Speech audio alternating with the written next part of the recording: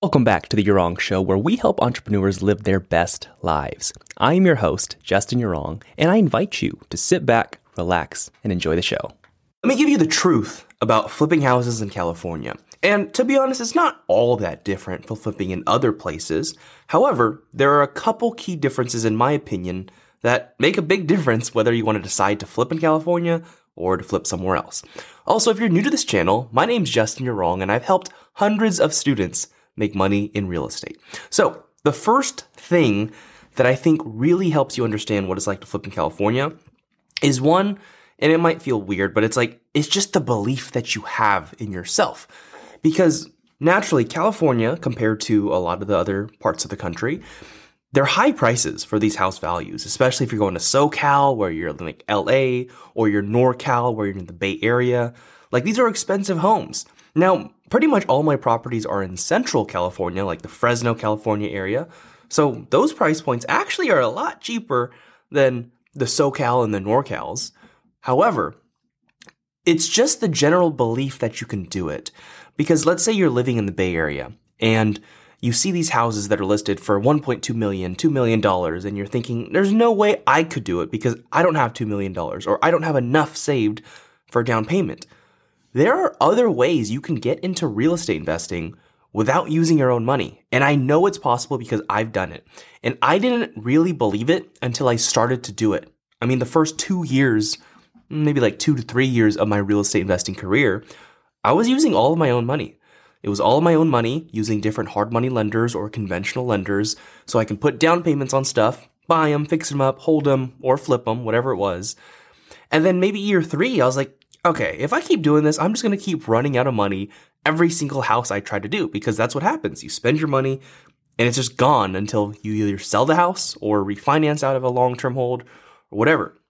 So if you're in a high or an expensive market, the first thing you really have to understand, you got to believe that you can actually do it. Whether it's you bringing your own money to the table and generating a lot of income from a high-paying job that you get, or a sales job or something, or business, or you learn the ability to raise money from other people and use other people's money so that you can do deals with none of your money out of pocket. So that's the first thing. It's just the belief, because I know California, it's a lot more expensive than something like the Midwest or like Indiana, somewhere like that.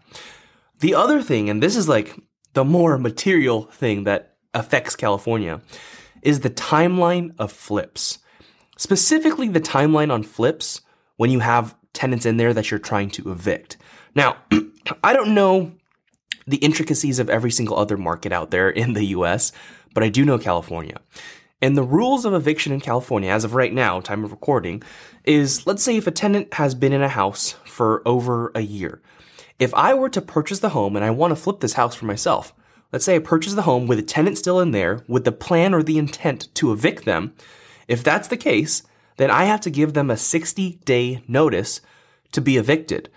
Now, I know for a lot of you listening, that might seem like a long time, and it is, because other states out there, I don't know the exact, but they're a lot less than the 60 days that you would have to do that. The other thing too is, with California, it's very what we call tenant friendly, not landlord friendly. So all the laws and regulations regarding tenants and landlords and all that stuff, they all kind of lean toward favoring the tenants. And because of that, it just takes so long to get the tenants out, and they just have a lot more power.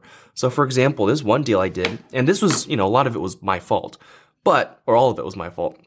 But when I was doing this deal, I bought this house with a tenant in there, and he was in the house for over a year. So I gave him a 60-day eviction notice. And keep in mind, I was trying to self-evict. And when I was trying to self-evict him, I was kind of going through my property manager at the time, or my project manager, and I had him serve the eviction notice formally. And throughout the 60 days of the eviction, he felt and he seemed like he was fully on board. He was ready to go. He was like, yeah, no, we're good. We're moving out. Everything's still good to go. Like, he was in communication with my project manager, and my project manager was telling me that. And so, because of that, as we neared 60 days, I kept checking in with my project manager. I was like, is he actually going? Like, has there been any progress? Like, what's the update on this? And, project manager kept letting me know that he was still moving out, because that's what the tenant was saying. Maybe he was a little bit more inexperienced as a project manager, but it was my mistake of letting him control that much. I should have been I should have been there more. But 60 days go by and he's not out. He's still there.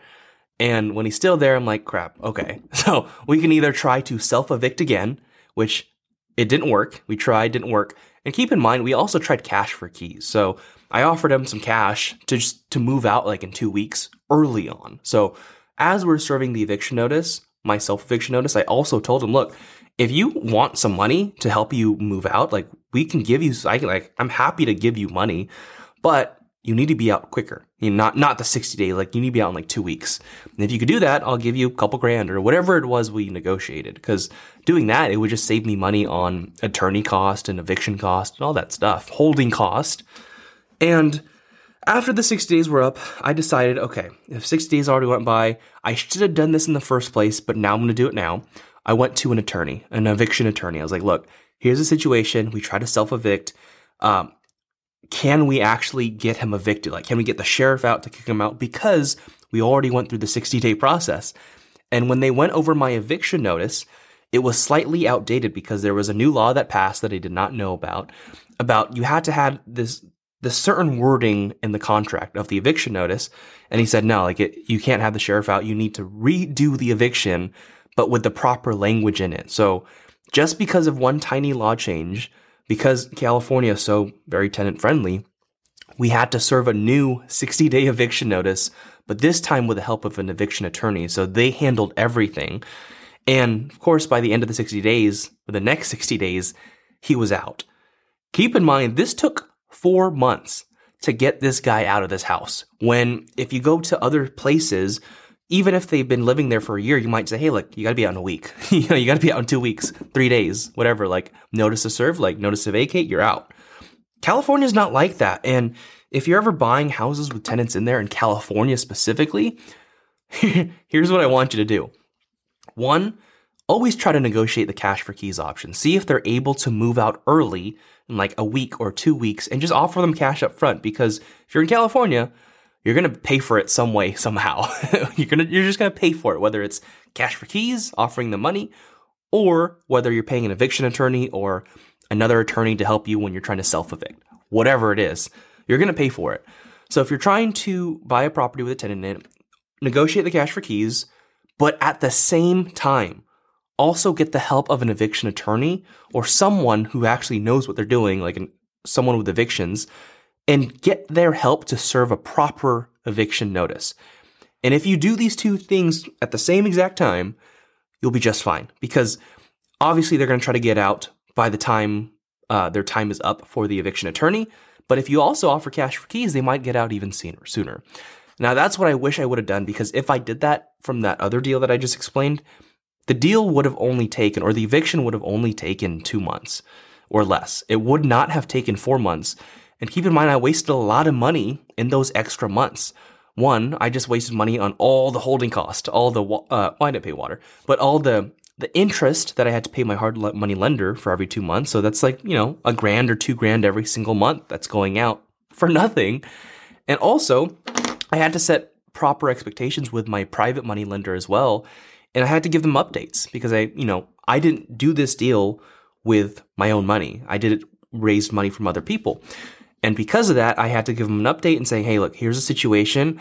I know I said that this might take maybe 6 months or so, but it's probably going to take an extra 2 months or so just because of what happened here. I just want to let you know. And they were fine with it, but I hated having to do that because it made me feel like I had to, change my word and change whatever I promised. So I hated that feeling and I learned from it. And that's what I want you to learn. If you're flipping in California with tenants specifically, just be conservative, get the attorney, and do the cash for keys. And I know multiple friends, multiple students who have gone through this, and they all learn the same lesson. And you can either learn it from here with me, or you can learn it from making the mistake yourself. So you get to choose how you want to learn it. And I hope this helps. But this is just a little bit about California, what it's like. Other than that, though, other than the evictions and other than like the high price points, it's honestly just like flipping in any other market. You might have to pay higher taxes if you're living in California and all that, but for the most part, it's all relatively the same. You just have to believe you can do it, and you have to be conservative when it comes to tenants and evictions and all that. So hope you enjoyed this video. If you did and you want help with your real estate investing business, I want you to click on the link in the description below for a free strategy session. Peace. If you enjoyed this episode, connect with me on social media and check out the different ways I can help you grow your business in the show notes. Peace.